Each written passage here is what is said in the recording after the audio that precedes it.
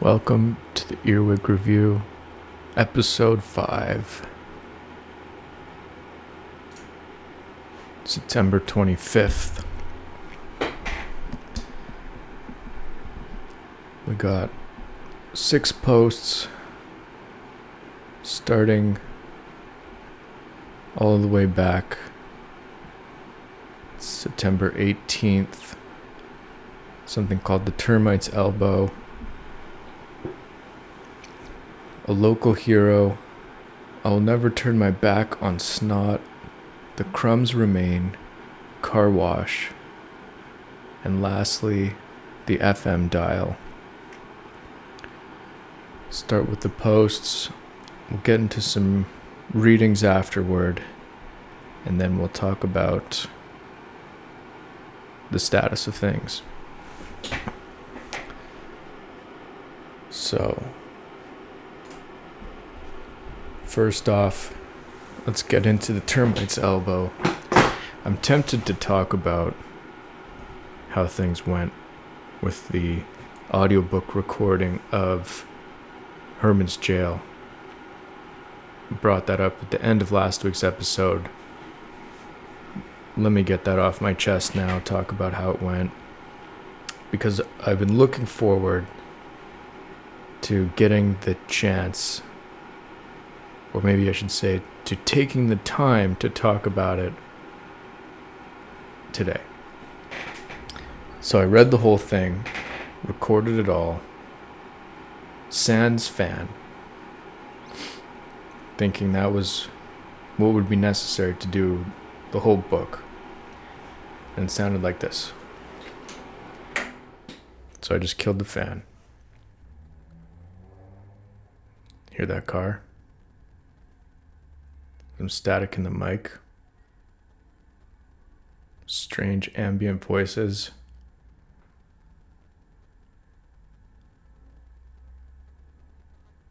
Other stuff. Now, the fan is returned, and it all goes away. So, a lot of what was going on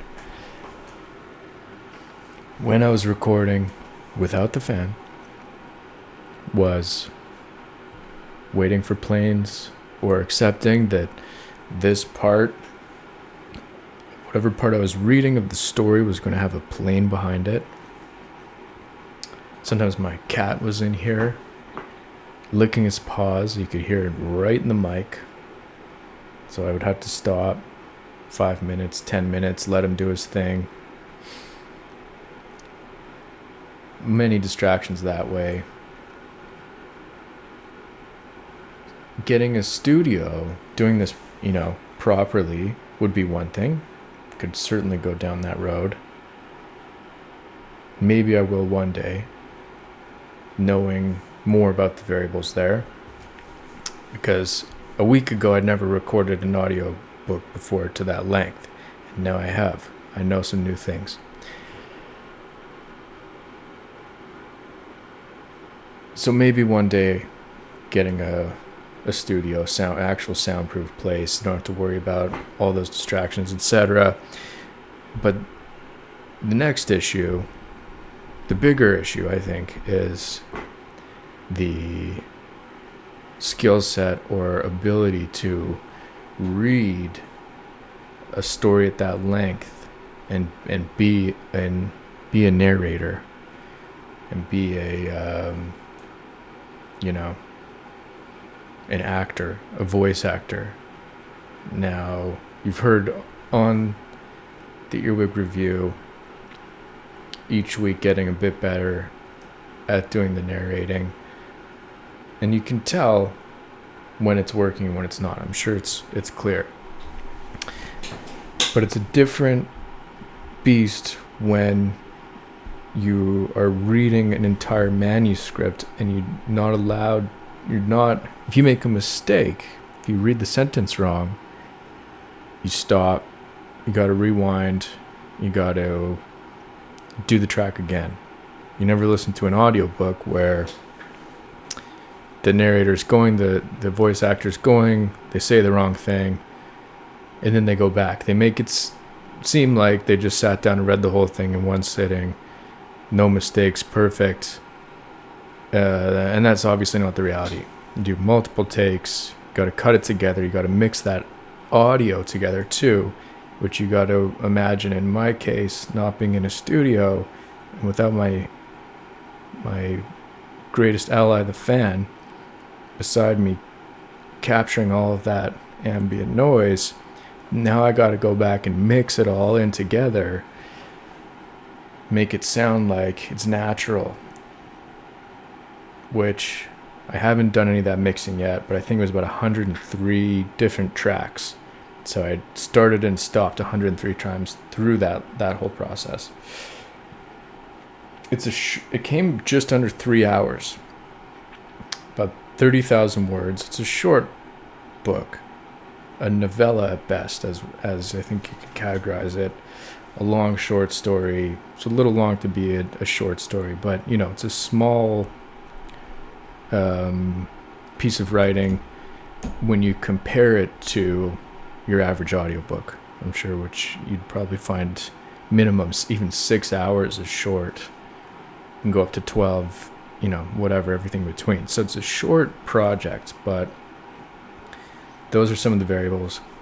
And what I might do, what I've been thinking about after that, finish that on before the week ended and over the weekend here, having this idea that what might be interesting would be to read the whole book in the same way I do this podcast, let myself make mistakes, and basically edit as I go with it.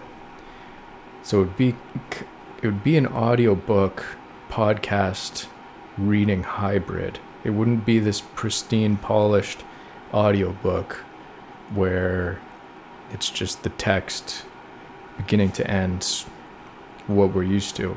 I would read and I would stop and I would give notes to myself. I would maybe edit a few things here and there, because even however many times I can edit that piece, I still probably found a lot of some spelling mistakes, some grammatical mistakes, and then little things I want to change here and there. And as you read it, you have a train of thought. And I had this whole thing of whenever there's dialogue at the end, the difference of said Herman or Herman said, or having that at the beginning before they have the dialogue, and all those different kind of forms.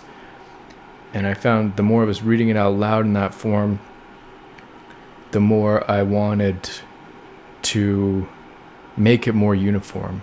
Just pick said Herman or Herman said, and make that uniform for the most part throughout the whole thing, so that it kind of fades off and it doesn't become a part of the style of the writing and the aesthetic, because that kind of mechanic is an odd thing to bring into the aesthetic of the whole style of the writing. So I'd rather just streamline it, see how that feels on that piece, because there's no point in doing all these different versions of that. I just want it to be more uniform throughout, so it's a non-issue. There's nothing to think about. So little things like that I'm thinking of as I am reading it might make for a better audiobook as a whole than just trying to get this super polished product that is what it is. Do we need it to be the perfect audiobook, or having me, the writer of this book, go through it and basically give notes as I'm reading it and doing this last it'll never be last, but this revision, this next revision of it, and have that be the audiobook. Hopefully wouldn't be too meta or uninteresting. So that's what I want to try. I might try that next week if I can figure out the schedule. So reading the whole thing again with the fan on, taking my time, rereading sentences as, I've been doing on this show for the most part anyway. So, maybe I'll do that. Anyway, I was very excited to bring all of that up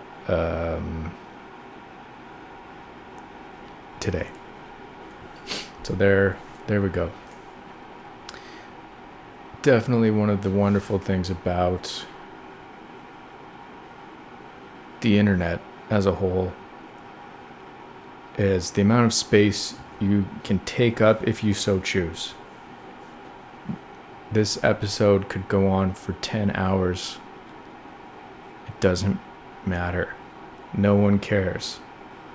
I don't know where else you could really do that and create that amount of space for yourself without any repercussion or, there's no effect to the outside world. No one cares. It doesn't matter. You can literally do a 50-hour podcast, put it online, 0 people listen to it. It doesn't matter. No repercussion. So that's one thing I'm very much enjoying about these episodes. I'm starting to take that and apply it to this idea of recording an audiobook in a way that I think might be more interesting than the voice acting, because I hate acting. I really loathe doing it. I'm very bad at it. And I don't want to get good at acting. I'd rather do things in the way that is more fun. And so that's what I'm talking about. But good news is that I did the thing and read through the book. That I think a week ago, before I'd actually done it, I was scared to do it, nervous to do it. Didn't know if I could for some reason, or thought it would be, this weird kind of self-indulgent exercise or whatever. Just very in my head about it. Not thinking I would maybe be allowed for some reason, whatever kind of creative kind of penalty box I was in for whatever reason. But for years I've thought about doing something like that. I can remember like in something like 2007 being like, oh, I should do an audiobook of one of my stories, but just never doing it. Thinking, oh, I should get an actor to do it, or this story's not ready yet, or on and on and on and on. So I did it. That's good. Should be happy. And now I can tweak and make it something good. Something more interesting. So we'll see what happens next week. Anyway, let's get to the posts. The Termite Salvo from September 18th, the first post of last week. The termite's elbow has shocked many of us to this day. Some people thought it was a piece of dead skin. Others didn't think it was anything. And others were in complete denial that anything was going on. The termite had bit into a power line and had electricity running between its teeth endlessly. The smell of a squid tentacle wafted into a cup of water that was filtered from the ocean. The map was made by a guy with a paint roller in a field and a wagon full of yellow. I hope that everything will end up okay, and that my behavior does not piss off the people in my life to such an extent that they will never speak to me again. I hope to make the right decisions so that we do not grow apart in the end. Somehow, it seems that the choice has already been written in stone, and that it isn't anyone's to make. Because generally speaking, people are stubborn assholes. That goes for me, and it goes for you. And it goes for the guy with the paint roller in the field, and all of those people that were shocked by the termite's elbow. Okay, let's figure this out. First off, where's that line? It goes, I hope that everything will end up okay and that my behavior does not piss off the people in my life to such an extent that they will never speak to me again. I hope to make the right decisions so that we do not grow apart in the end. Somehow it seems that the choice has already been written in stone and that it isn't anyone's to make. Because generally speaking, people are stubborn assholes. That goes for me and for you. And it goes for the guy with the paint roller in the field. And all the people that were shocked by the termite's elbow. So that's what this is. And I think that ends up being the theme of the week. So we'll see if it rings true, but as I remember, or as I think, that's what we're talking about this week. Kind of latched onto that. Very kind of prominent feeling that I don't know. I don't know if people relate to that or if that's more of a specifically a me thing, but I can remember feeling that way for a long time in some form. It splits off.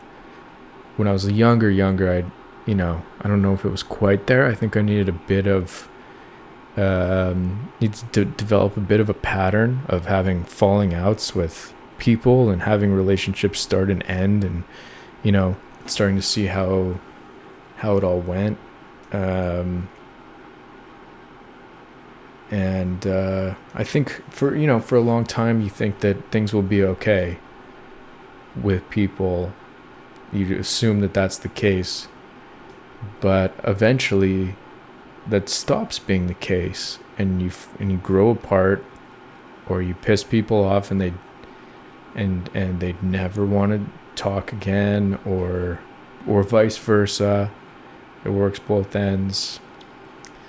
And you have to ask yourself, is there a way to always reconcile these things? Or are there good choices and bad choices? Or is it random? Or do you not really have a choice at all? Because sometimes it does feel that way with people, where you look back, you don't know what other choice you could have made, or even understand why things broke off the way they did. So it doesn't necessarily feel like it was about your choices. Maybe it's something on their end or your end that you're unaware of. And you grow apart, and there's no reconciling, and years pass, and then they die, and then that's what happened. So it feels like the fate of things at times. Not always, obviously, but it stays with you. And it may happen again with certain people. It may not. You don't know. So I feel like that was the missile was shot, and that's where it kind of landed on this one. I think this is a good example of, okay, you sit down, do your writing, and what comes out? The termite's elbow has shocked many of us to this day. Okay. Some people thought it was a piece of dead skin. Others didn't think it was anything. And others were in complete denial that anything was going on. So those two phrases right there. The termite's elbow has shocked many of us to this day. Some people thought it was a piece of dead skin. And others didn't think it was anything. And others were in complete denial that anything was going on. I think it's great. I'm very happy with that. It is exactly what it says it is. I think that's fun. And it means what it means. There's no explaining that. It's just the news of the moment here. Where the impulse to write something of that nature comes from, I don't know. I do not know. The termite had bit into a power line and had electricity running between its teeth endlessly. Great. The smell of a squid tentacle wafted into a cup of water that was filtered from the ocean. So we'd gone totally somewhere else at this part. Okay, we're talking about this termite. People were very shocked by this termite elbow thing that they're seeing, different reactions. And we see that, okay, the termite was electrocuted and, its elbow fell off, is what we're hearing. And it's just getting zapped there on the line. Great image. Imagining the termite just, its teeth just coming out and grabbing onto the line, the electricity, just zapping it endlessly on and on. And then now there's a split. The smell of a squid tentacle wafted into a cup of water that was filtered from the ocean. The map was made by a guy with a paint roller in a field and a wagon full of yellow.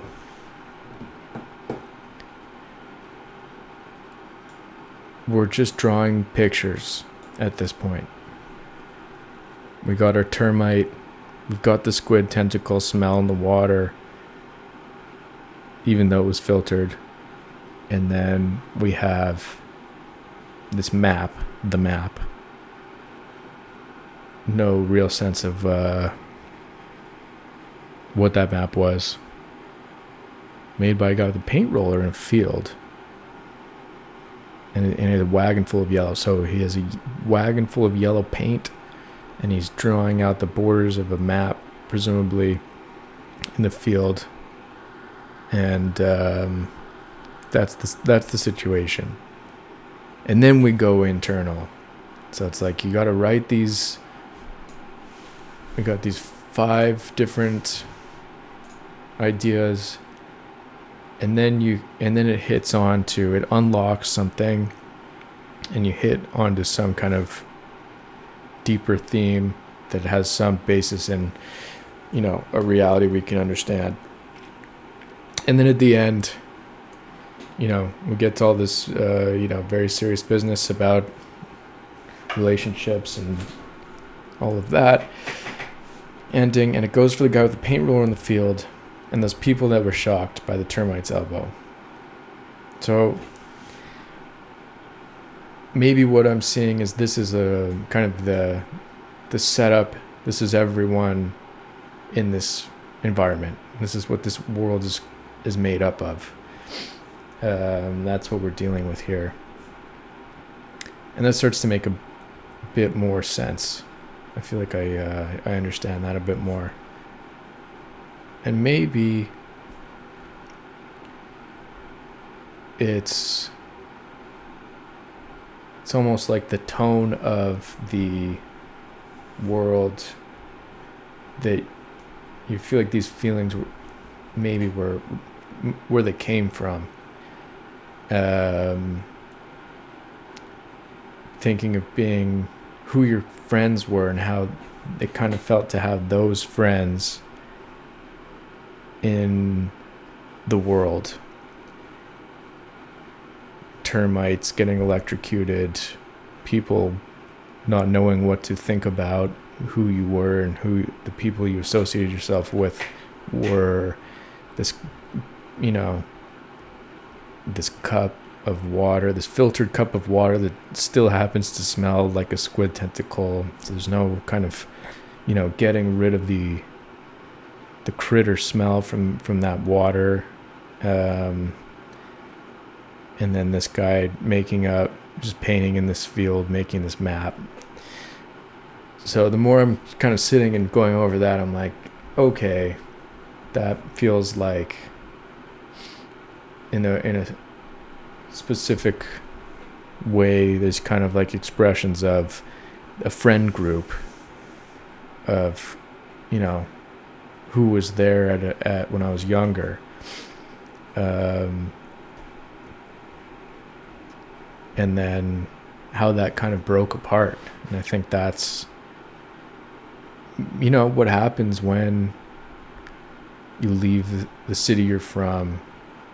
You take different paths, obviously, and you start growing apart from people. It's kind of that base, kind of the friends you made in school, the default friends you had in the beginning, and then it breaks off. And for other people, they live different lives. But when I look at these things about the termites and the squids and the wagons, it feels somehow like, okay, I get it. I'm not talking about my family. I'm not talking about romantic relationships. I'm talking about me and kind of the shit-eating adventures I had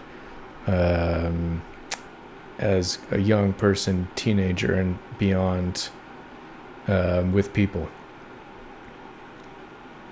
And that's it. That's the Termites Elbow.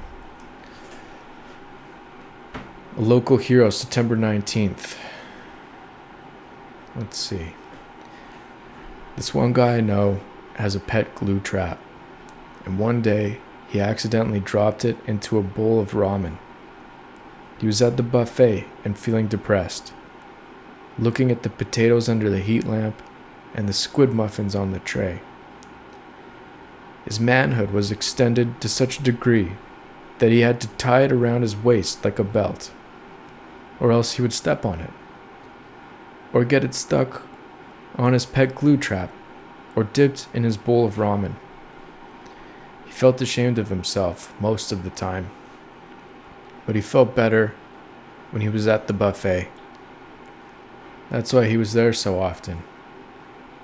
This all might sound quite familiar. He was in the papers last week. A rattlesnake got into the buffet and started attacking everyone. Everyone was panicking, but the guy knew what to do. He undid his belt and fought the rattlesnake to death. He saved everyone at the buffet, and now he is a local hero of our neighborhood. I still don't know what to make of his pet glue trap, but I'm glad he saved the day, that day, at the buffet.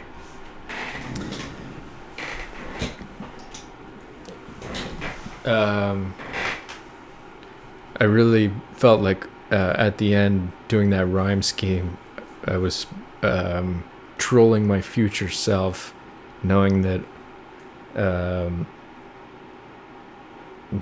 would have to rhyme, which I hate doing, but I couldn't resist. It was so stupid.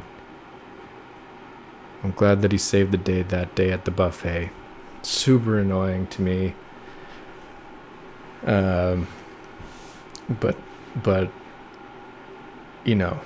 there you go. Okay, more straightforward. What's going on? But in context to the last post, I think this is making sense.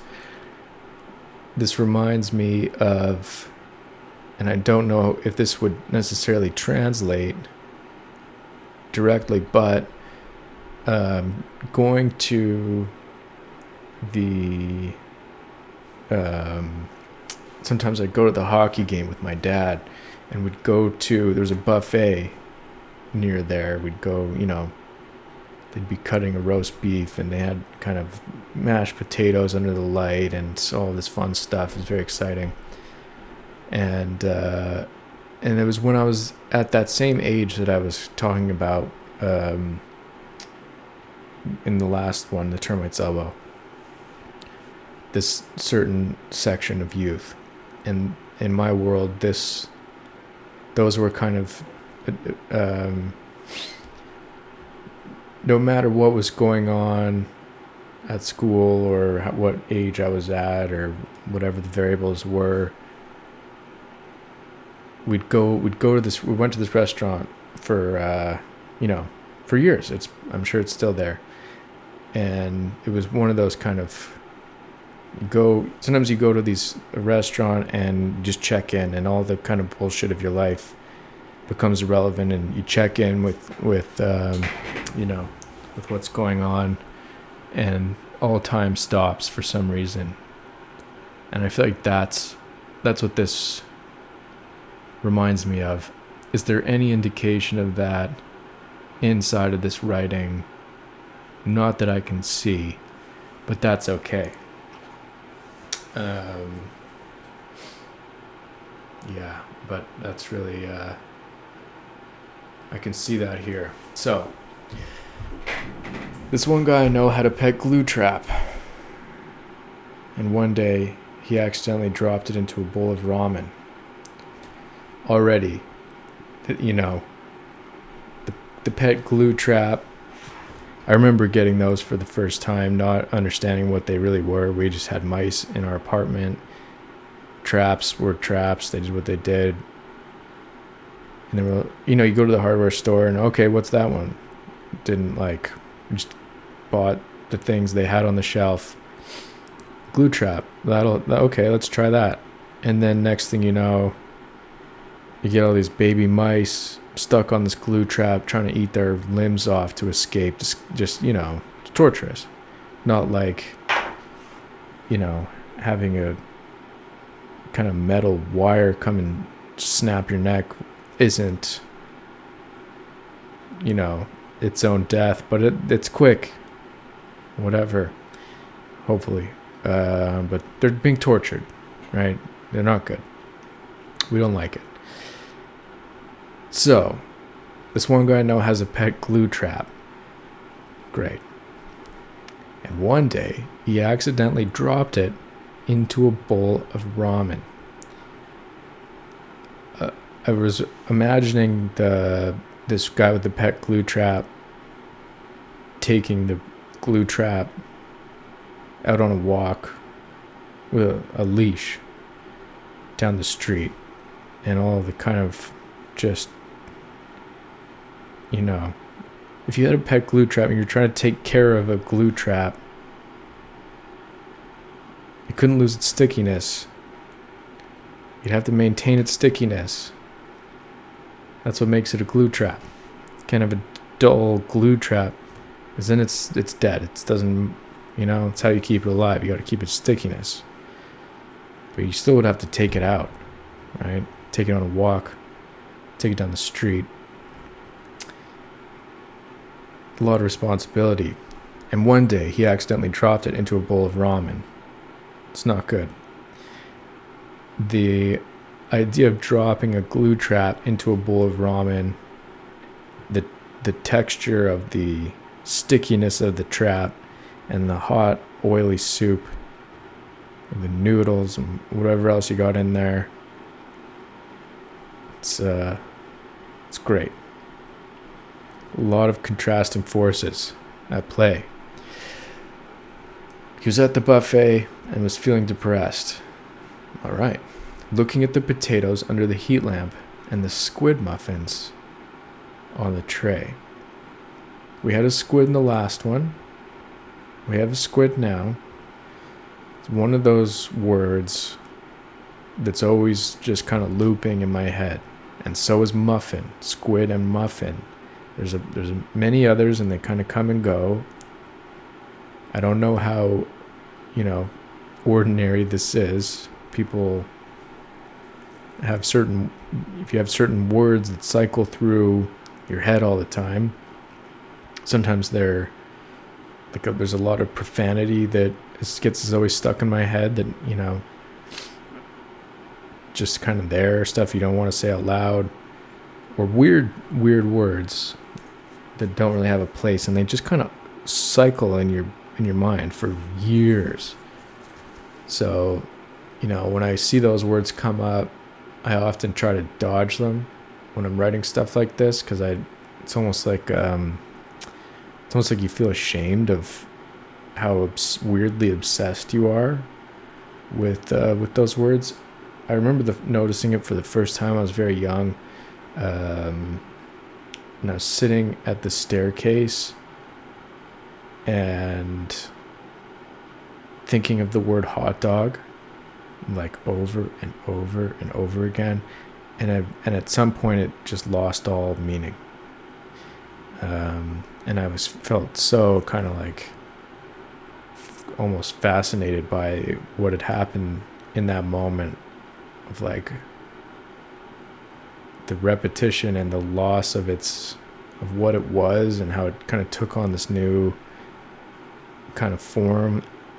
And I was like, it was almost like I've been chasing the high ever since then.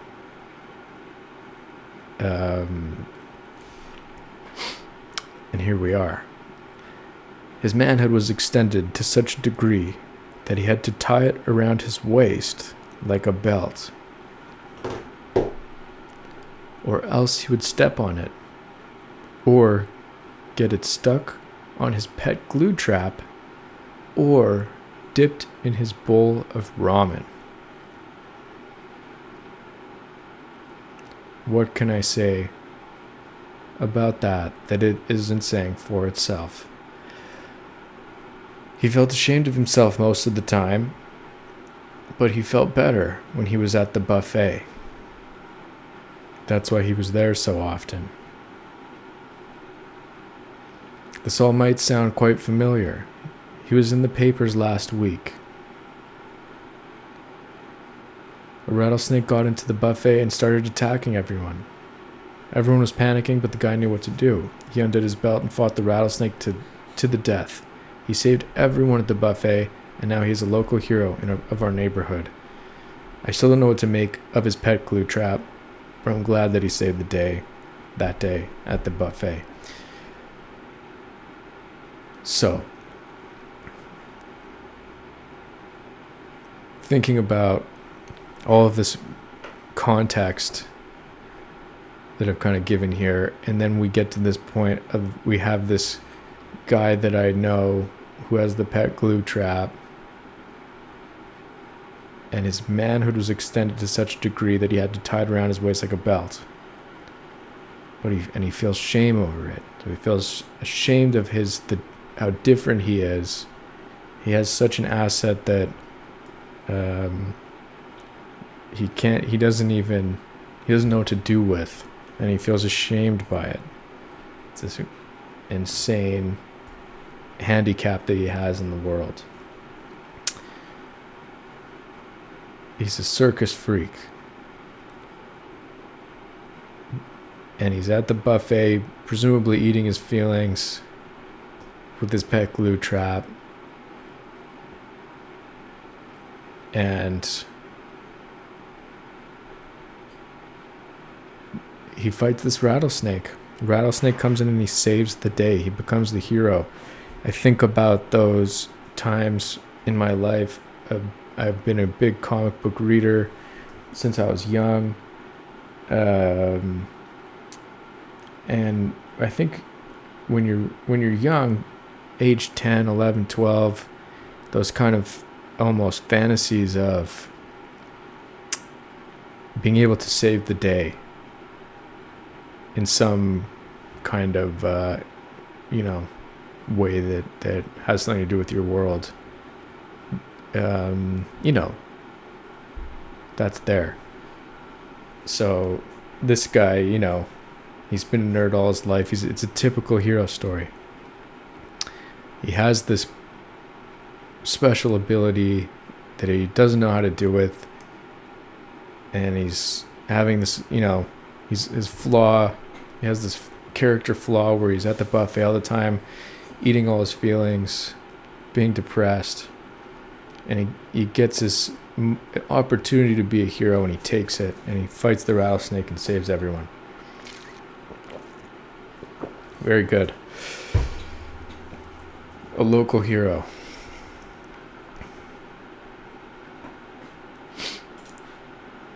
I don't hate it. I will never turn my back on Snot, September 20th. All right. Snot is awesome, especially when it goes inside of an electrical outlet. It's something that happened often in the house I grew up in. There were snot fires in the walls. I remember when we got our internet hooked up for the first time. There was snot in our modem, and it made our internet incredibly fast. Nowadays, when our internet isn't working well, I try snotting it out. But it doesn't really work with today's technology. Nowadays, there are a lot of people logged into the internet, and hardly any of them care about snot. But I've never forgotten about it. Even in the face of disaster, of drought, of famine, of tyranny, and of pests, I'll never turn my back on snot. It's who I am. It's home. So, clearly, and these are written a day apart, and it's not like I go back and read the one from the day before in order to get the gears going for the next one. I was talking about this last week. These things have a way of sorting themselves out, and this one it's incredibly clear that I'm thinking of being young in this week.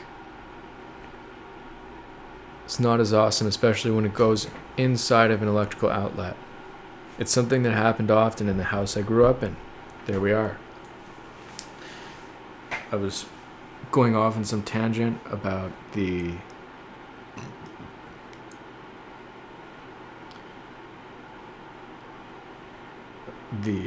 hot dog in the stairs, and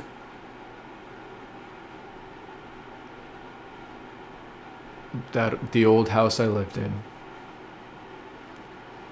And then the next day, it's come back again. So it's nothing to that.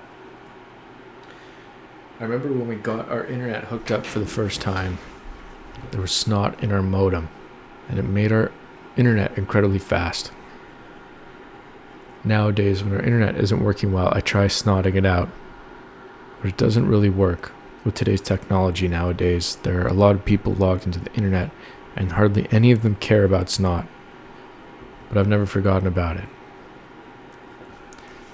So, I don't think it's an incredibly complicated post here. A lot of what we're talking about has to do with remembering where you come from, remembering how you felt when you were young, what the world was like then, and not losing sight of it, for better or for worse. I don't know. It seems like you'll hear people celebrate that a lot. People that are connected to their child's point of view, right? And then you'll hear when you lose sight of that, and that's when things start getting dark and people start selling out and making the wrong choices in life. Okay, fine. To an extent, we should also celebrate growing up, letting go of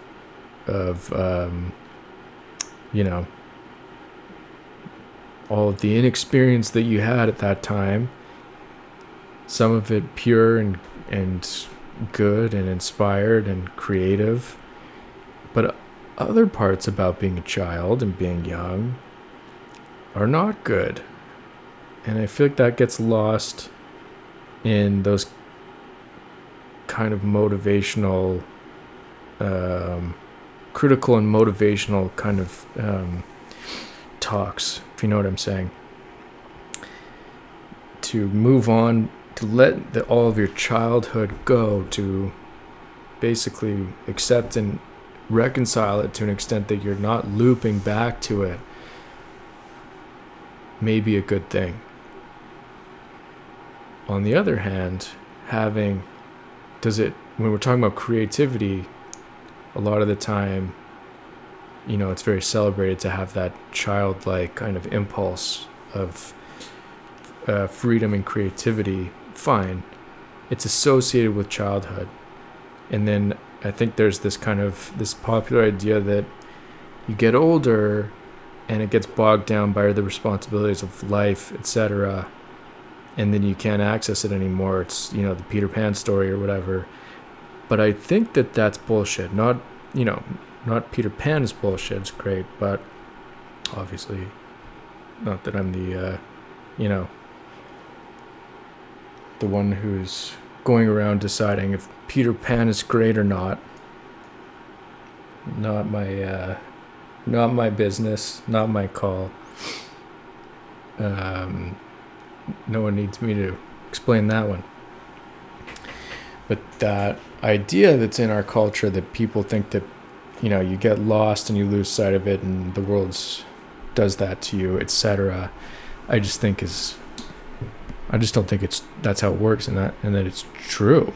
I think the childlike impulse of the creative person, I don't think has anything to do with childhood. I think you can very much keep that through your adult life. That's not difficult to do, and it's not the world didn't take it from you. And it's there. And if you want to access it, it's there. It never went anywhere. It's not hard to get to. If you can't do it, then just do it. It's there. It's nothing to think about. But you get these bigger conversations where it seems to be a point of discussion that I think is just kind of nonsense. It just doesn't make sense. How does that pertain to what we're talking about? I think that there's an insecurity that I have, and maybe this is I'm going to a total spiral of hypocrisy, but maybe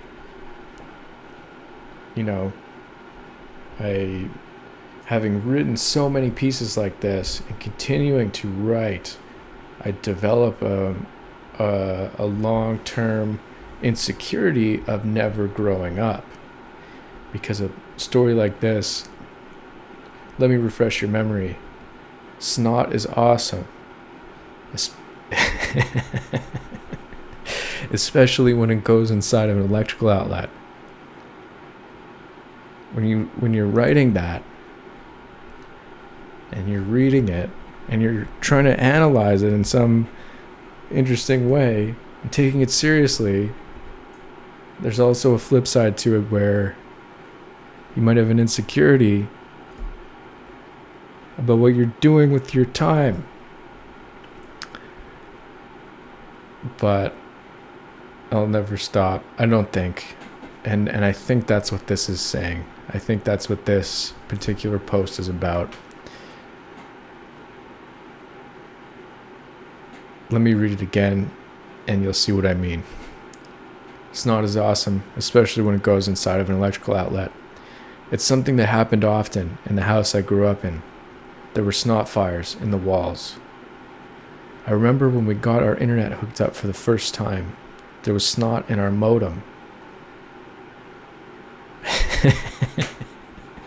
I don't remember putting snot into an electrical outlet when I was young, but I wish that I had. And I don't know if you did, but I hope that you had as well. and if you do that in the future, you can do that as an adult. And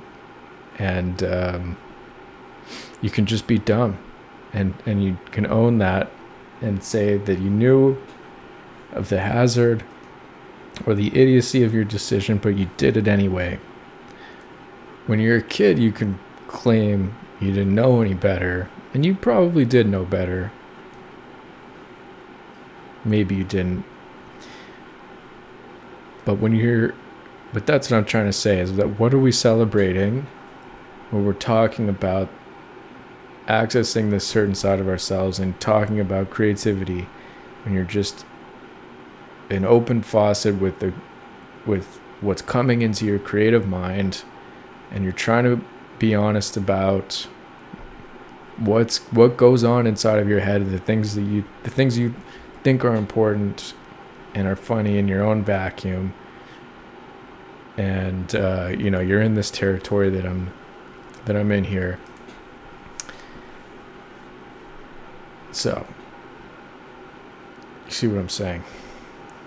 I remember when we got our internet hooked up for the first time, there was snot in our modem, and it made our internet incredibly fast. Nowadays, when our internet isn't working well, I try snotting it out, but it doesn't really work with today's technology. Nowadays, there are a lot of people logged into the internet, and hardly any of them care about snot, but I've never forgotten it. Even in the face of disaster, of drought, of famine, of tyranny, and pests, I'll never turn my back on snot. It's who I am. It's home. Do I understand what I'm talking about now? Yes. I'm talking about writing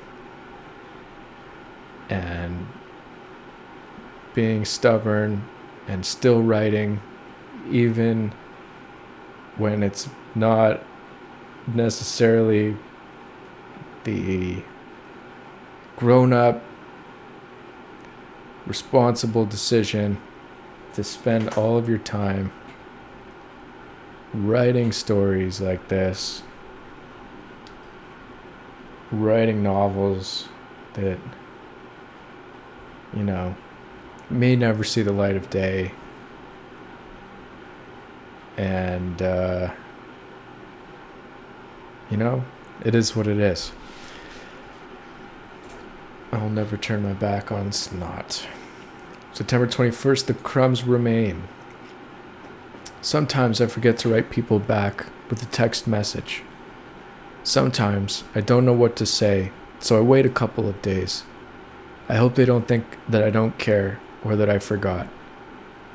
Sometimes there are crumbs on my desk. The crumbs remain, and I leave them there for a few days because I like them for some reason.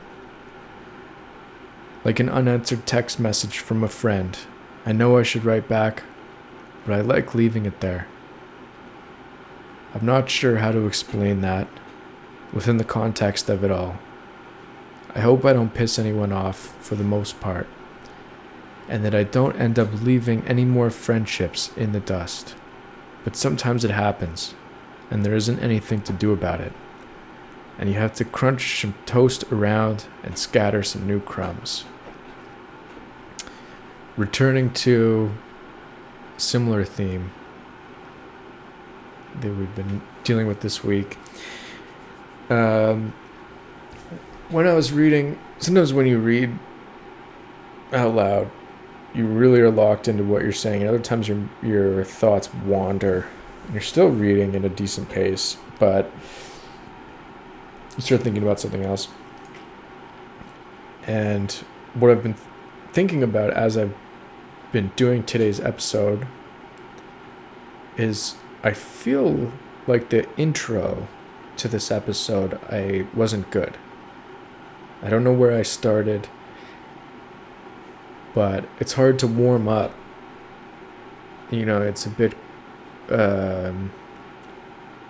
now we're doing good. I feel like we're moving. I'm all right. But in the beginning, it's always kind of, rusty and kind of starting the ignition. So I'm feeling a certain, did I fuck up the beginning? Should I go back and delete it and make a new intro and try to edit it? It's like, no. There's one thing I'll never do with this podcast is edit. Or else it totally loses its steam. And that's what I learned from doing the audio book this week, is that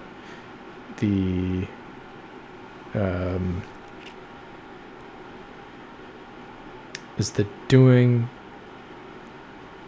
the podcast without editing as one long thing, it just builds a sense of stakes that I think it's more interesting, more fun, and scarier than trying to make it perfect. I just don't know if that is what anyone needs from me. I think I've spent enough years trying to create things that I deem as perfect, and seeing that it doesn't necessarily it's not necessarily the way to go all the time. The fiction writing, something like Hermit's Jail, the story I keep talking about today, that is on the website www.joshuahillelbarsky.com. Hermit's Jail, it's the first story after these posts and after the podcast stuff on the website there. You can see it. That's what I've been turning into an audiobook, and figuring out how to move forward with it. So I'm not going to go back and change the beginning, but I'm acknowledging now that I feel like it wasn't great. But that's okay. Let's get back to the crumbs. The crumbs remain. Sometimes I forget to write people back with a text message. So I've gotten worse and worse at this. I don't know. I used to be very good. Get a message, write back right away. Never thought twice about it. I almost felt like I wrote back too fast for some people. It's almost a point of integrity of not leaving people hanging and just getting it over with. But it's too demanding. Can't, every time you get a text, drop what you're doing, especially when you're trying to focus on writing and you have your phone and, text. It can really fuck your whole day. So you got to keep that under control, and I've gotten better at pushing it away. I also have less friends now. Not necessarily because I didn't answer their text messages in due time, but it's another kind of facet of what we've been talking about. Is when you're young, at least for me, you had a lot more friends, just no more people. You're constantly surrounded by them, constantly seeing them, all this kind of stuff. As I've gotten older, it's less. It just is. I think that's common. For better, for worse. I think I wanted to know less people. I think it took a lot of my time when I was young. I felt very distracted and needing to kind of please a lot of people and upkeep a lot of relationships just because. But, meanwhile, wanting to go home and write and be alone, because you got to be alone to write. So balancing those two things. So, it's almost like on one hand, you lose a lot of friendships and you're trying to understand how or why that happened. And if you think about your chosen, to choose to continue to write, it's hard to also upkeep a lot of relationships when you need to be alone so often. Two go hand in hand. There's a lot of stereotypes there. No need to explain that too much. But I think experiencing the reality of that, pushing people away in order to make space for myself to write these long kind of things, how the two kind of end up relating. Not to say that you need to be alone to write, but you need to be alone to write, but that you aren't able to upkeep a flourishing social life when you want to write. I'm sure there's a lot of people out there that do that. But the stereotype I'm talking about, where that is not the case, and in fact it's the opposite. Sometimes I forget to write people back with a text message. Sometimes I don't know what to say, so I wait a couple of days. So sometimes the texts that I like getting, the emails I like getting, I actually don't, I savor them in a way. That's what I'm trying to say here. As I notice, you feel pressure to answer the stuff that you don't want to deal with first. At least I do. It's like, okay, let's get this. Let's move on past these ones. These breed just conflict to me. And then I'll get to the ones that I actually want to focus on when I have time later to get a good email from a friend. And I leave it for like 2 days because I want to focus on it and actually write back thoughtfully. But then when that happens, same with text, you start to worry that they think you're leaving them hanging. And in fact, it's the opposite. But, hard to translate that unless they write you and you say, hey, you could write, I'm so happy I got a message from you. I'm not even going to answer it for 2 days until I have time to answer it. So now you've just sent another message, as far as the flows of conversation are concerned, it's a bit silly. But, I hope they don't think that I don't care. I hope they don't think. I hope they don't think that I don't care. Fine, that double negative is fine. Or that I forgot. Sometimes there are crumbs on my desk. The crumbs remain, and I leave them there for a few days because I like them for some reason. And that's true. Sometimes with coffee grounds, they just kind of are there, and I like them there because I like the coffee. It's like a weird hoarder kind of impulse. Or, I'll see like a cat hair on my desk, and I'm just like, oh, I like that cat hair because I like my cat.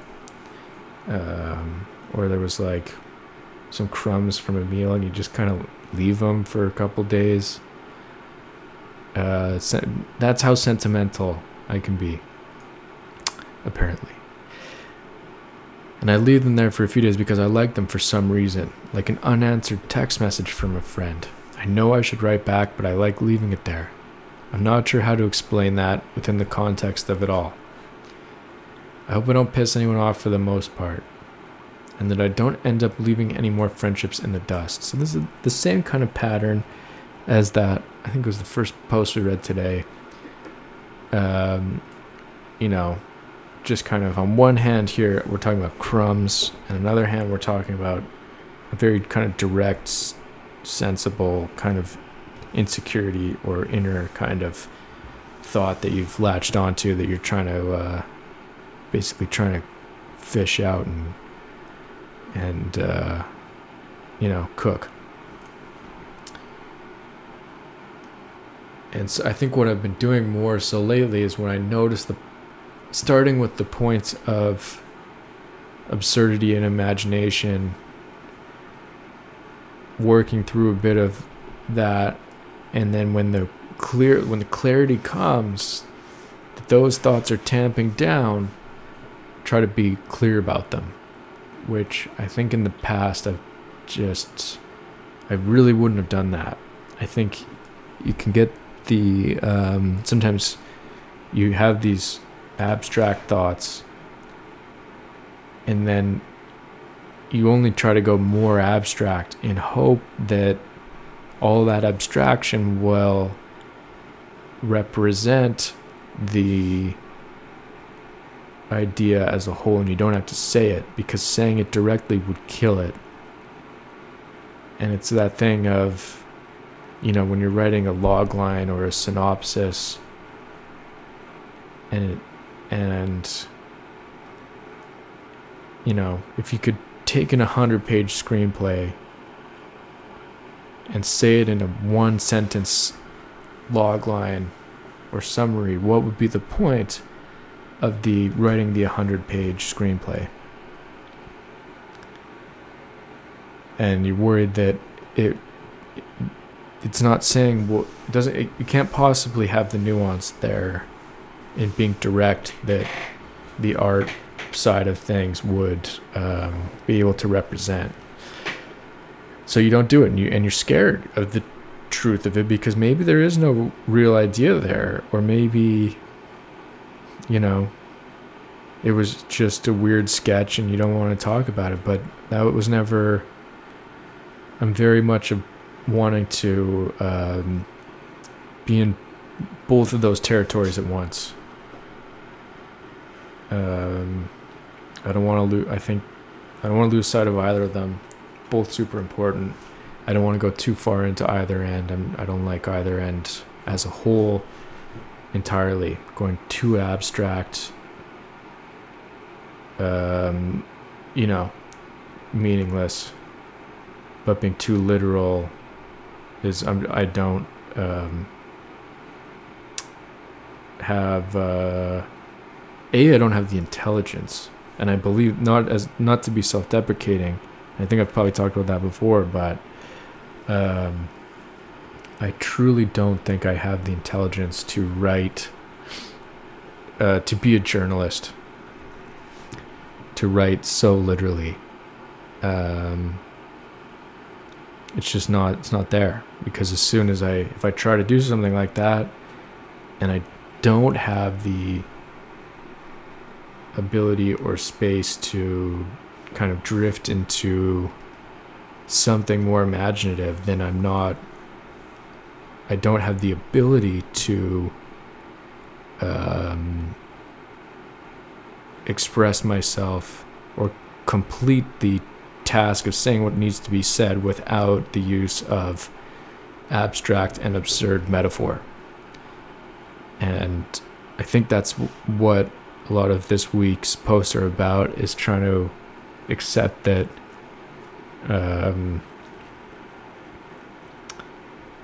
that you need to remain an idiot in order to, and by idiot I mean a young person,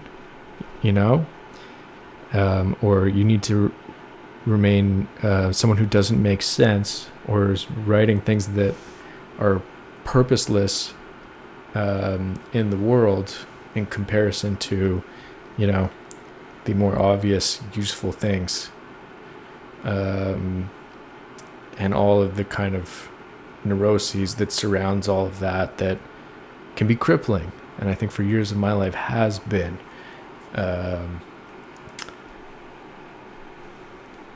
With all the stuff. So, nothing new, but big part of it. I'm not sure how to explain that within the context of it all. I think I just did. I hope I don't piss anyone off for the most part, and I don't end up leaving any more friendships in the dust. But sometimes it happens, and there isn't anything to do about it. And you have to crunch some toast around and scatter some new crumbs. And that's the thing. You lose friendships, you go make new ones, And that won't ever go away, even though sometimes I think it feels like it may. Like, if all of your friends, everyone you knew, turned on you tomorrow, you'd be devastated. But within a year's time, you may have an entirely new community. And I'm not saying go ahead and lose all your friendships and your family. That's never going to be an easy thing. You should never do that. But worst case scenario, figure it out. Crunch some toast around and scatter some new crumbs. Okay, September 22, car wash. We ate a chocolate bar in the car wash. I got it on sale at the grocery store. It was ordinary and went well. It was nighttime when we got out of the car, so we couldn't see how good of a job it did, but it seemed shinier than usual. Maybe it was just the moon and the street light. I hope it doesn't look so good that we get robbed. Tomorrow in the day, I will go check it out. I will see about that bit of rust. I will see about that goo above the headlight. The truth is, I don't mind a few imperfections. In fact, I'd prefer a few because, like I said, if it looks too good, we'll probably get robbed. And my mother-in-law's dog blanket is in the back seat. And I think my good screwdriver is in the trunk. I'd hate to lose all that stuff. That would be a piss off. Last week, well, on episode 4, 2 weeks ago, I think the same pattern came up where I wrote the first 4 posts were much more abstract, and then the last 2, this is the second last one of today, became really blatantly clear. So much so that all of that stuff that I was just talking about, needing that metaphor, it goes out the window. And this one, very straightforward. Literally talking about what happened. And there's nothing to really decode in the writing. And it's not necessarily as fun to break down and to read.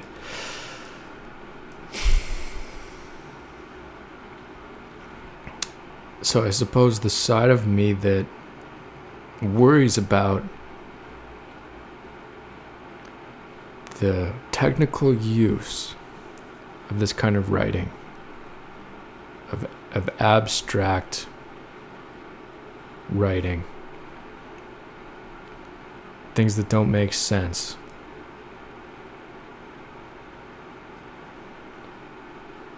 Maybe that's it, is that it becomes interesting. And what it means to be interesting is that there's something to decode, and there's something that is charting some new territory that can't be taken at face value, that our ordinary language and vernacular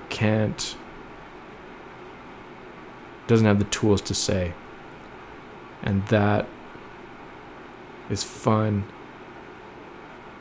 because it is new.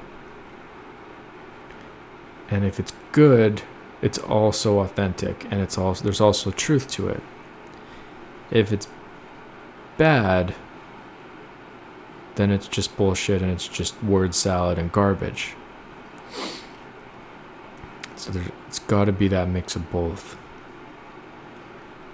Now, that isn't to say that there isn't something here and these aren't important things to write as well. But there's a split between the two. And there's something I think about writing these more banal posts that is calming in the moment. And it is what it is. It's mundane. I just hope it's not mundane for the sake of being mundane. And it's, it's also the case that, well, there's not, the stakes of this particular post are that we wash the car and maybe it looks so good that it's going to get robbed. There's no real stakes. It even goes on to say that that's the joke of it all, is that there's a dog blanket and a screwdriver that would get lost if we did so. If it did get stolen, which we know it won't. We know it's not going to get stolen. So there's, it's missing something that way. Here's the other thing. There's a we inside of this post. We ate a chocolate bar in the car wash. It's talking about me and my wife in the car wash. The other posts I'm talking about, I'm way deep in my own mind. It has to be singular, and then there's a different perspective that comes on when you're talking about yourself being in a couple or in a group or something, and it feels different. It's harder to kind of get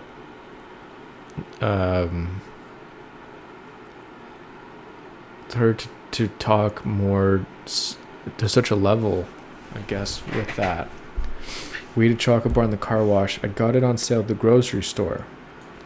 So what I'm not saying is like getting, you know, the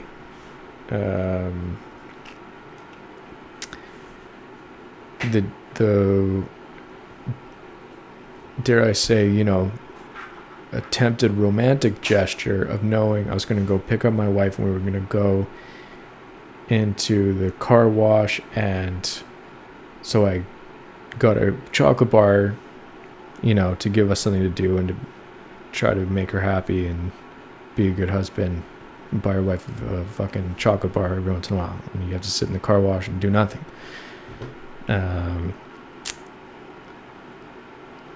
So, and yes, I got it on sale, but she's not going to be happy unless I bought it on sale.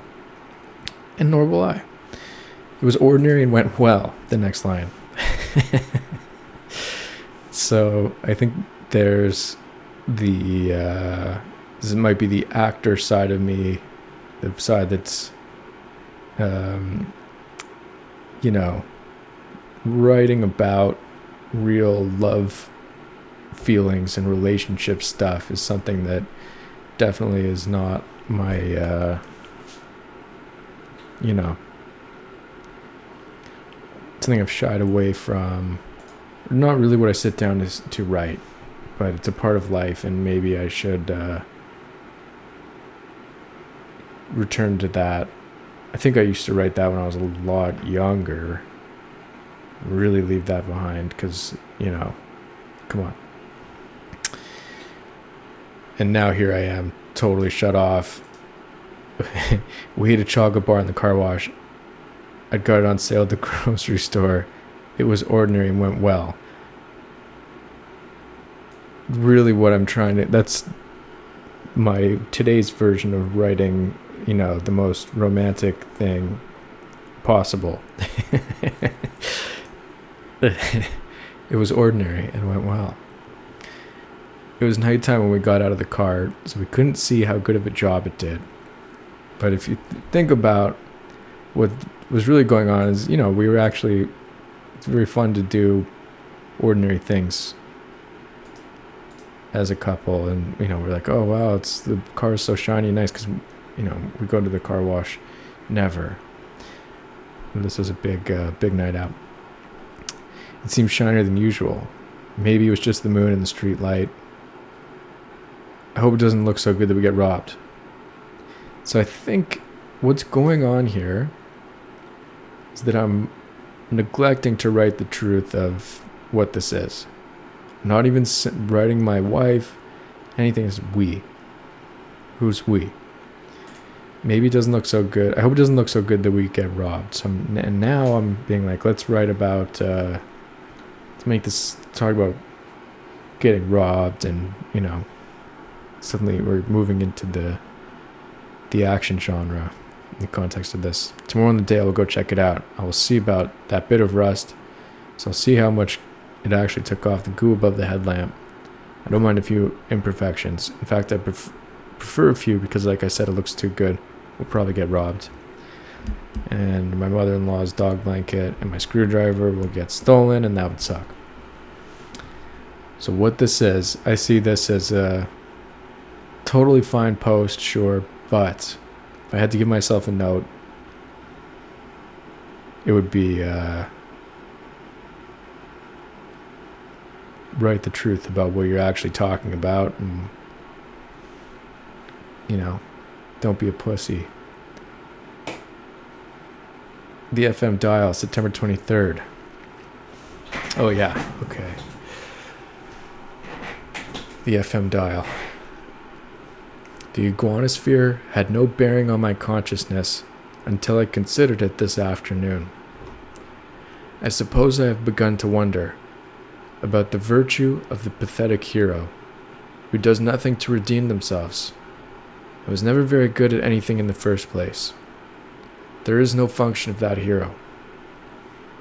When one mouse is caught, the next arrives looking identical. When they enter the iguanosphere, their stubbornness clouds their logic to such an extent that they die eating peanut butter. I know there is more to say about it, but that is all I need to talk about for my purposes in this moment.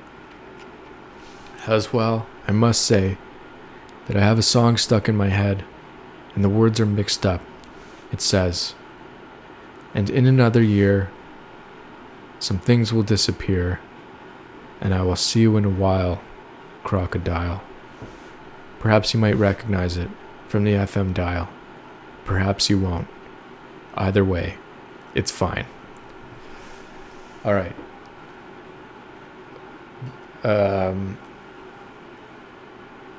Where are we going here? So, the iguanosphere had no bearing on my consciousness until I considered it this afternoon. Okay. What is the iguanosphere? It's a word that's funny. Iguana, like the lizard, sphere, the iguanosphere. It's probably some, massive dome with a bunch of lizards in it.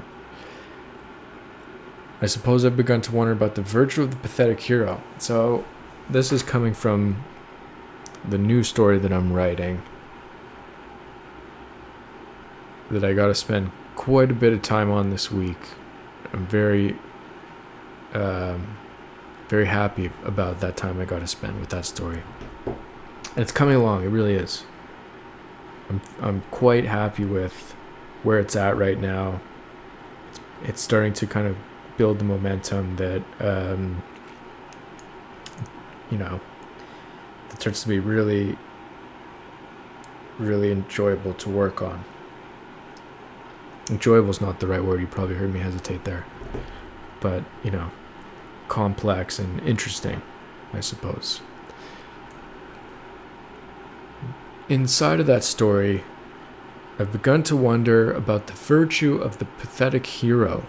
So I have a habit of writing about these main characters who are pathetic, who are generally pieces of shit, or who are complete amateurs, and no special skill set, and they kind of, by the end of the story, often just make their lives worse, or face some reality that, what they knew about the world was wrong. So it's like a pathetic hero that ends up either failing more or accepting that what they wanted was not going to happen, and they were, in fact, what they believed, a pathetic hero. These are not inspiring stories. But for some reason, it's where my interest is gone. So, I've begun to wonder, and I suppose this is, this idea of the iguanosphere. This is similar to, I don't remember which one that was, but the Termite's Elbow, where we're setting this kind of the scene, and in this one it's a world full of lizards, and I suppose, if I'm honest, that does tonally kind of feel like the world of the new story. It's kind of this cold, like, dome of a world that almost feels like the weather that they're in. It's always like kind of feels like there's a glass case over everything, and there's no warmth to it at all. It's just like, lizard-like. So it's the iguanosphere. It had no bearing on my conscience until I considered it this afternoon. And what I mean by that is I'm working on this writing of this story. I suppose I've begun to wonder about the virtue of the pathetic hero. And so I think I hit a bit of a wall with it, and I'm writing again about this. Who's going to want to read about such a pathetic loser, essentially? It's not, anything redeemable, even. The virtue of the pathetic hero, who does nothing to redeem themselves and was never very good at anything in the first place. There is no function of that hero. So you can't call someone a hero when they lose and that they never really tried. So it's, this existential kind of nonsense, but also, these are often things I like reading and watching movies about and listening to music that all kind of fits into this world. So, I'm being very hard on myself and wondering about it, but the truth is, it is an interest. I shouldn't be so kind of self-loathing about that. It says there is no function of that hero, and I think I meant that when I wrote it, but I'm looking at it now, and it isn't true. It just isn't, because I'm too interested in these kind of characters for the not to be a function of it. I think what gets tied up is, I think of my career as a writer and think that it becomes a self-fulfilling prophecy that if I write about people who suck and who never succeed, then my life will be about someone who sucks and will never succeed. If you went back and wrote about someone who was at a certain place and overcame obstacles and became better and kind of trained that mode of thinking more so, would your life then follow suit?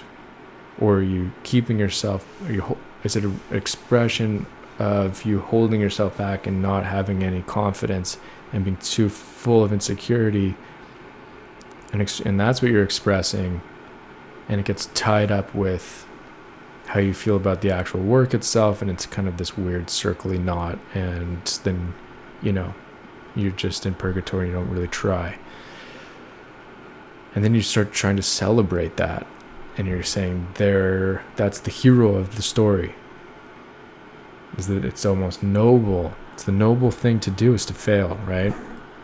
I think that's one of the kind of existential questions of the world that we live in. It's the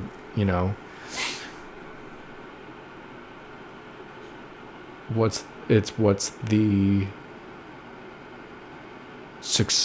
being successful is so often equated with evil. Doing, you have to sell out, you have to do things you don't believe in, you have to suck it up, you have to, there has to be some kind of toxicity to it to succeed, and that can't be true. And if it is true, then there's got to be a way to get around it, because you don't just want to fail and celebrate failure and then et cetera, et cetera. It's just not, who's that helping?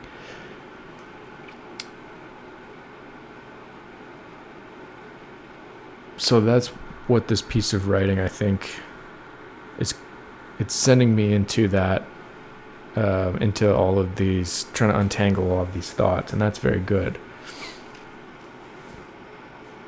So I'm looking at these words, there's no function of that hero. I'm trying to get to a point, I'm trying to figure out what the function of that hero is. And that's what this next book needs to be about. Not to say that it must have that if it has a happy ending, then, there's a kind of a magic that, that my book will get published, or that everyone will start listening to the Earwig Review and, all this kind of thing. So the two need to be separate. Those two things need to be separate. But they also rely on each other. They both need to fact check one another in order to live in, to be authentic. and to be truthful and not be a weird kind of fantasy that's clearly, not, it's just wishful thinking and, power of positive thinking and all this kind of stuff, which is not interesting to me. So I'm interested in the I think I've always been interested in failure as just a point of interest. Like, how badly can a person fail? As much as I feel a need to succeed as any person would, I also have an interest in failure. And I think that's led me to some dark paths through the years, and I've come a long way figuring that shit out.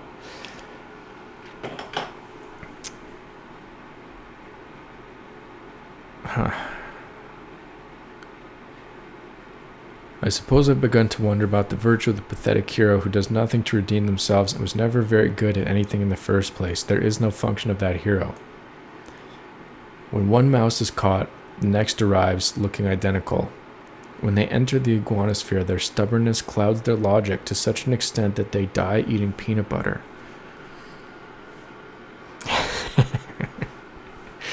So maybe, the glue trap story, talking about mice getting killed by mouse traps. We have these heroes who are just carbon copies of one another. You kill one mouse, get rid of it. The next day, another mouse comes, not discernibly different with its personality traits, the way it looks, the way it acts, all of the stuff. It's exactly the same. So it is a pathetic hero. It was never very good at anything in the first place and is not going anywhere. The greatest life of the rodent is to die bigger. There's no, I don't know how to measure that over in Rat City. But us, we find ourselves, when we're talking about success, career success, self-actualization, etc., these existential questions of where are we going, what is the point,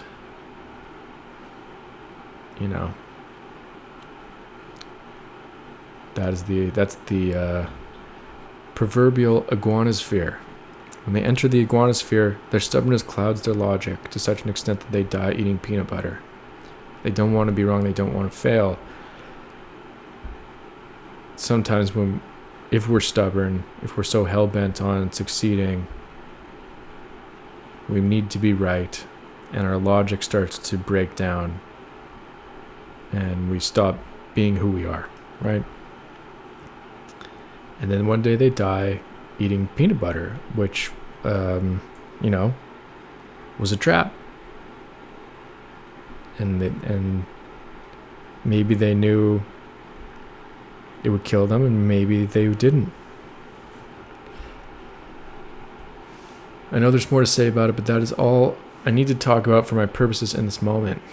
As well, I must say that I have a song stuck in my head, and the words are mixed up. It says, okay, so I feel clear up to this point, which I really didn't when I read this first. So that's good. I've gone somewhere. Now let's figure out this last bit.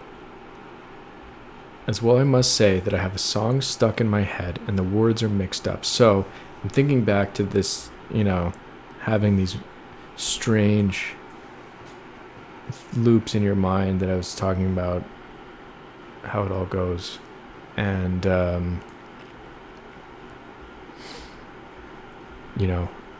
sometimes there's a certain musicality or aesthetic to these things. And in another year, some things will disappear. And I'll see you in a wild crocodile. So it's just nonsense. It's just one of those thoughts. And sometimes that does happen where you get a song stuck in your head the wrong way. And you're like, it's stuck, it won't stop playing. And there's no serviceable point to that happening. Why does our brain do that? What's the point of having a song stuck in your head? And it happens to everyone. It must. So it's like we have these certain rhythms that repeat, and I don't even have the slightest clue as to why that happens. What evolutionary function that would possibly have to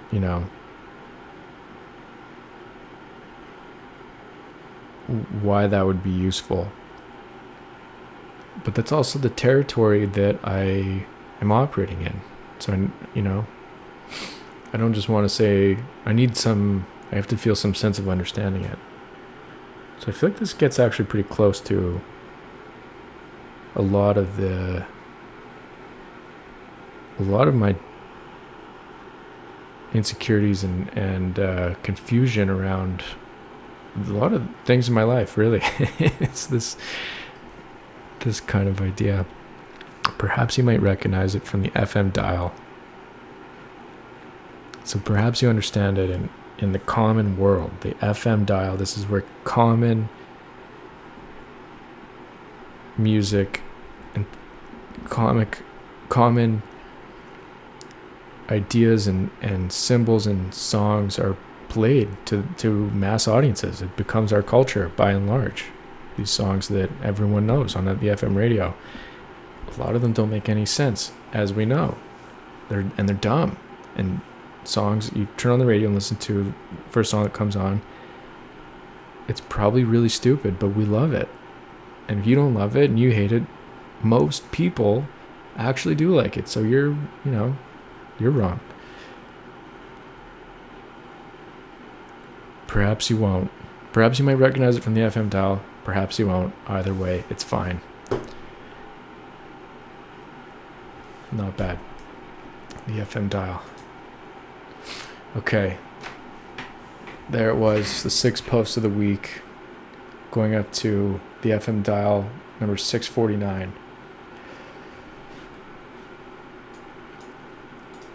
I was thinking of reading the next part of Son of Arnold, where I left off last week.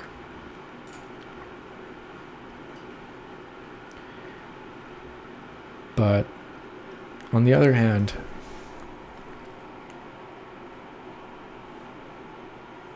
I almost don't feel like it. I almost feel like we got to where we need to get today. And that would be good. But let's read some anyway. Let's go a bit longer.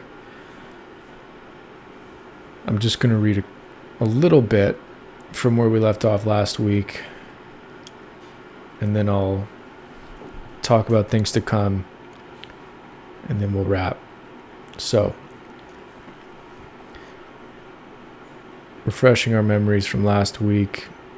We had this family, Mary, Arnold, and Seymour. Seymour's the kid, Mary and Arnold the parents.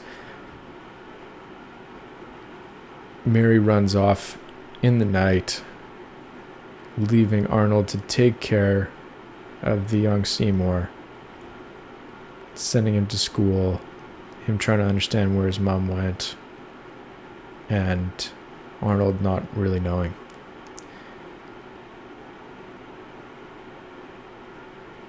So he's went off to school. Seymour's went to school, and now Arnold has some time before work. Arnold stopped by Trisha's on the way to work. She hadn't answered any of his calls the night before. He knew that she could have been working late, but he also knew that she could be ignoring him. He pounded on the door until she answered. He'd woken her up. She squinted at the light and looked pissed off. "What do you want, Jesus Christ?" said Trisha. "Mary here?" Arnold said. "What? Is Mary here?" "No." "Did she stop by at all?" "No." "You talked to her?" "What's your problem?" Trisha said. Arnold knew she didn't like him much. "Is she here?" "What?" Have you seen her or not? I don't know what you're talking about. When did you last see her? I don't know, at work? When? Yesterday. What's your problem? She mentioned anything about taking off? She sensed the panic in him when he said that. You want to come in? She say anything or not? No. Arnold tried to read her face. He couldn't tell if she was bullshitting. If you hear from her, you let us know, alright? She nodded. She thought of Seymour. Did she take Seymour? Arnold didn't answer that. You got our number. Just let us know if you hear from her. That's all I'm asking. He stood there for a moment. He felt his temper flare. He was going to hit something or break down, and he walked away before he did either.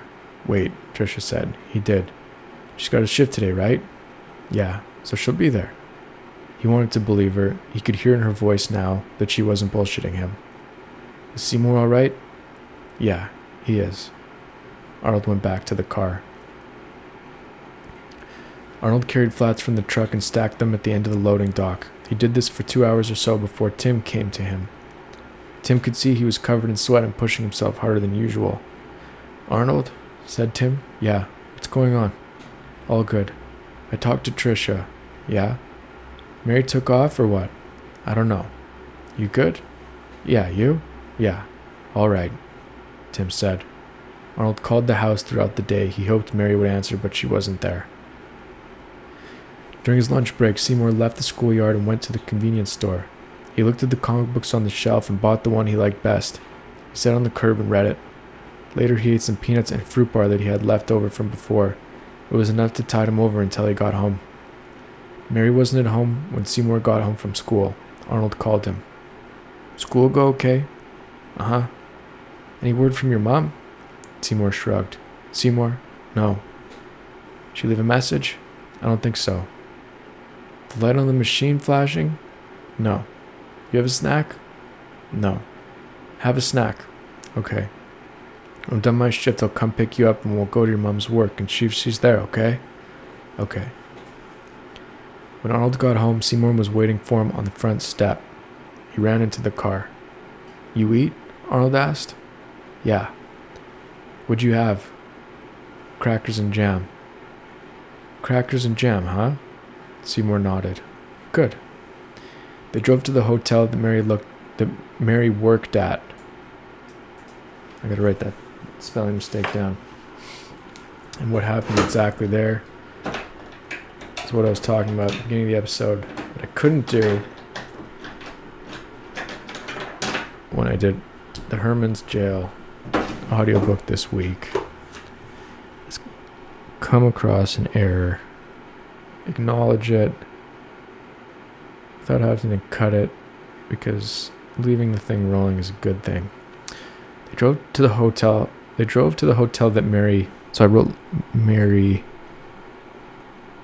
looked at. Mary worked at. Why it says looked instead of worked, I don't know. Very stressful. Not really, but, you know. So, they drove to the hotel that Mary worked at. Seymour looked upward at the chandelier in the lobby. He looked at the receptionist and one of the housekeepers. They both wore the same uniform that Mary usually did. He imagined her being there. So I can see the word looked came twice soon after that. So maybe I just got into a pattern of that and just crossed wires. Arnold argued with the receptionist. Seymour was distracted when he saw Trisha come around the corner. He watched her look away from him. She tried to make it out like she hadn't already seen that they were there. Arnold saw her and called out, "She show up?" Trisha looked embarrassed. The look on her face made it clear to them that Mary hadn't shown up for her shift after all. As the days passed, Arnold did his best for Seymour and they got used to their new life. Arnold stopped talking about her as much as he did. Whenever the phone rang, his chest would seize. 5 weeks went by before Mary called. It was around 10 in the evening and Arnold was asleep on the couch. He woke and took the phone. He said, "Yeah, hello?" Without her saying anything, he knew it was her. He waited for her to speak for some time, but she was jammed for words. "Mary," he said. She was choked up and said, "Hi, Arnold." She tried to clear her throat. He could hear how nervous she was. All of the anger he felt towards her dissipated when she spoke. We're okay, Mary. We're at home. Seymour okay? She asked. He's upstairs. Do you want me to wake him? I can get him here. He heard the phone become muffled on her end. It sounded like she was rustling through something. It sounded like she was crying, and she said, No. Let him sleep. He'd like to talk to you, Mary. I'll go get him. Mary carried the phone towards the stairs. Please don't, Arnold, she cried, and there was more muffled rustling. She didn't speak for another while. Arnold held the line. He looked upstairs. If you could, when he's older, you'll be there for him, right, Arnold? Without a doubt I will. She said something else, but she was too choked up and Arnold couldn't understand what, and then she hung up the phone. When he heard that click and the silence that followed, he said her name repeatedly, desperate that she was still there. When the receiver tone played, he felt the ground move beneath him, like he'd drank a gallon of frozen gasoline. Seymour stood at the top of the stairs. Arnold looked at him. Did she call? Seymour asked. Let's head back to bed, all right? Seymour stood there, oblivious to what happened. He was too tired to understand what was going on. Arnold went up the stairs towards him. Come on, he guided Seymour back to his bedroom. Get some rest, all right? He got him back into the bed and sat there until Seymour fell back asleep.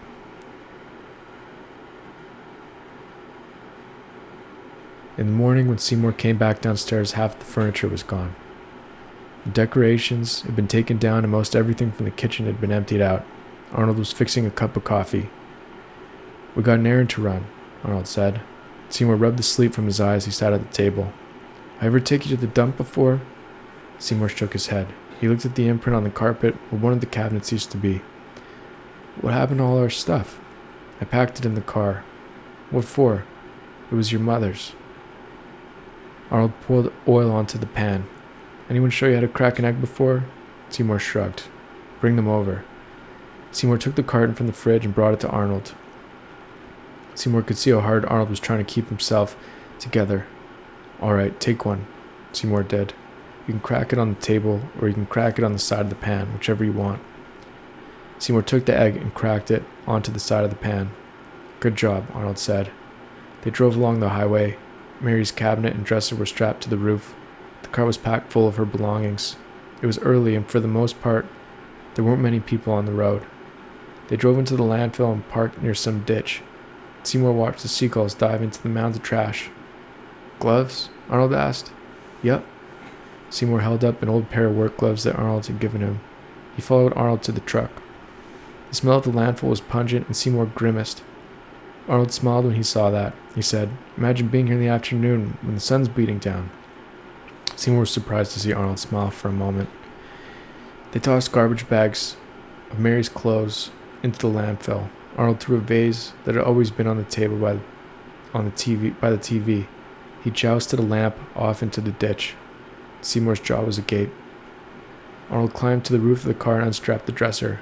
Come on up, he said to Seymour. Seymour did so. Arnold grabbed his hand and helped him. Arnold gripped one side of the dresser. Grab the other end, he said. Seymour got a grip, too. You good? Yeah. On three, all right? Seymour nodded. Arnold saw that Seymour was scared. Ready? He asked. Seymour nodded again. All right. 1, 2. Seymour interrupted. Hey, Dad? Yeah. What if she comes back? Then she does. Seymour looked off at nothing. Arnold gave him a minute before he counted them in again. On 3, they tossed the dresser off of the car. Its backing snapped and the nails sprung outward from the wood. Seymour looked at the car through the restaurant window. Every trace of Mary was back at the landfill. Seymour stared at the glob of relish and mustard that had dripped from his burger and fallen onto his fries. Arnold could see how upset Seymour was. He said, Good burgers here. Seymour looked out the window. His attention was now somewhere past the car on the road. He looked like his mother. All right, son, listen. Arnold put his burger down and wiped his mouth off with his napkin. I wish I had some kind of decent pep talk for you here, but I don't. All I can say is that we're going to have to tough it out here. You got strength in you, Seymour, that you don't even know about yet. So we got to keep busy. Not sure what other choice we have. Not much else we can do here. Seymour looked at him. He had a hard time keeping eye contact. He looked back at the window again. Arnold said, "You know, I'll tell you one thing, Seymour. No matter what goes on, I sure as hell won't turn my back on you. Told as much to your mom, and I'm telling you now. You can count on that, all right?" Seymour nodded. That seemed to get through to him. "We got a deal then?" Arnold said. "Yeah, okay." Arnold took his burger and ate again. "And Dad?" "Yeah." Arnold had his mouth full. The sauce was back on his face. "Me too," Seymour said. "Good." They went back to their burgers and ate in silence for the most part. After they finished eating, they went back to the car. They listened to the radio on the drive home. Son of Arnold. Short story. Definitely some things I wanted to change as I was reading. Little kind of flashes of overwritten language. You could probably hear it pretty clearly, or not, I don't know, but definitely would love to go through it again and kind of tweak it out. Difficult to stop reading once you're going. I think that experiment I was describing about doing Herman's Jail audiobook with kind of, behind the scenes commentary as I go is you just kind of want to power through if it's not working or if you notice a mistake. But I want to try to break that habit.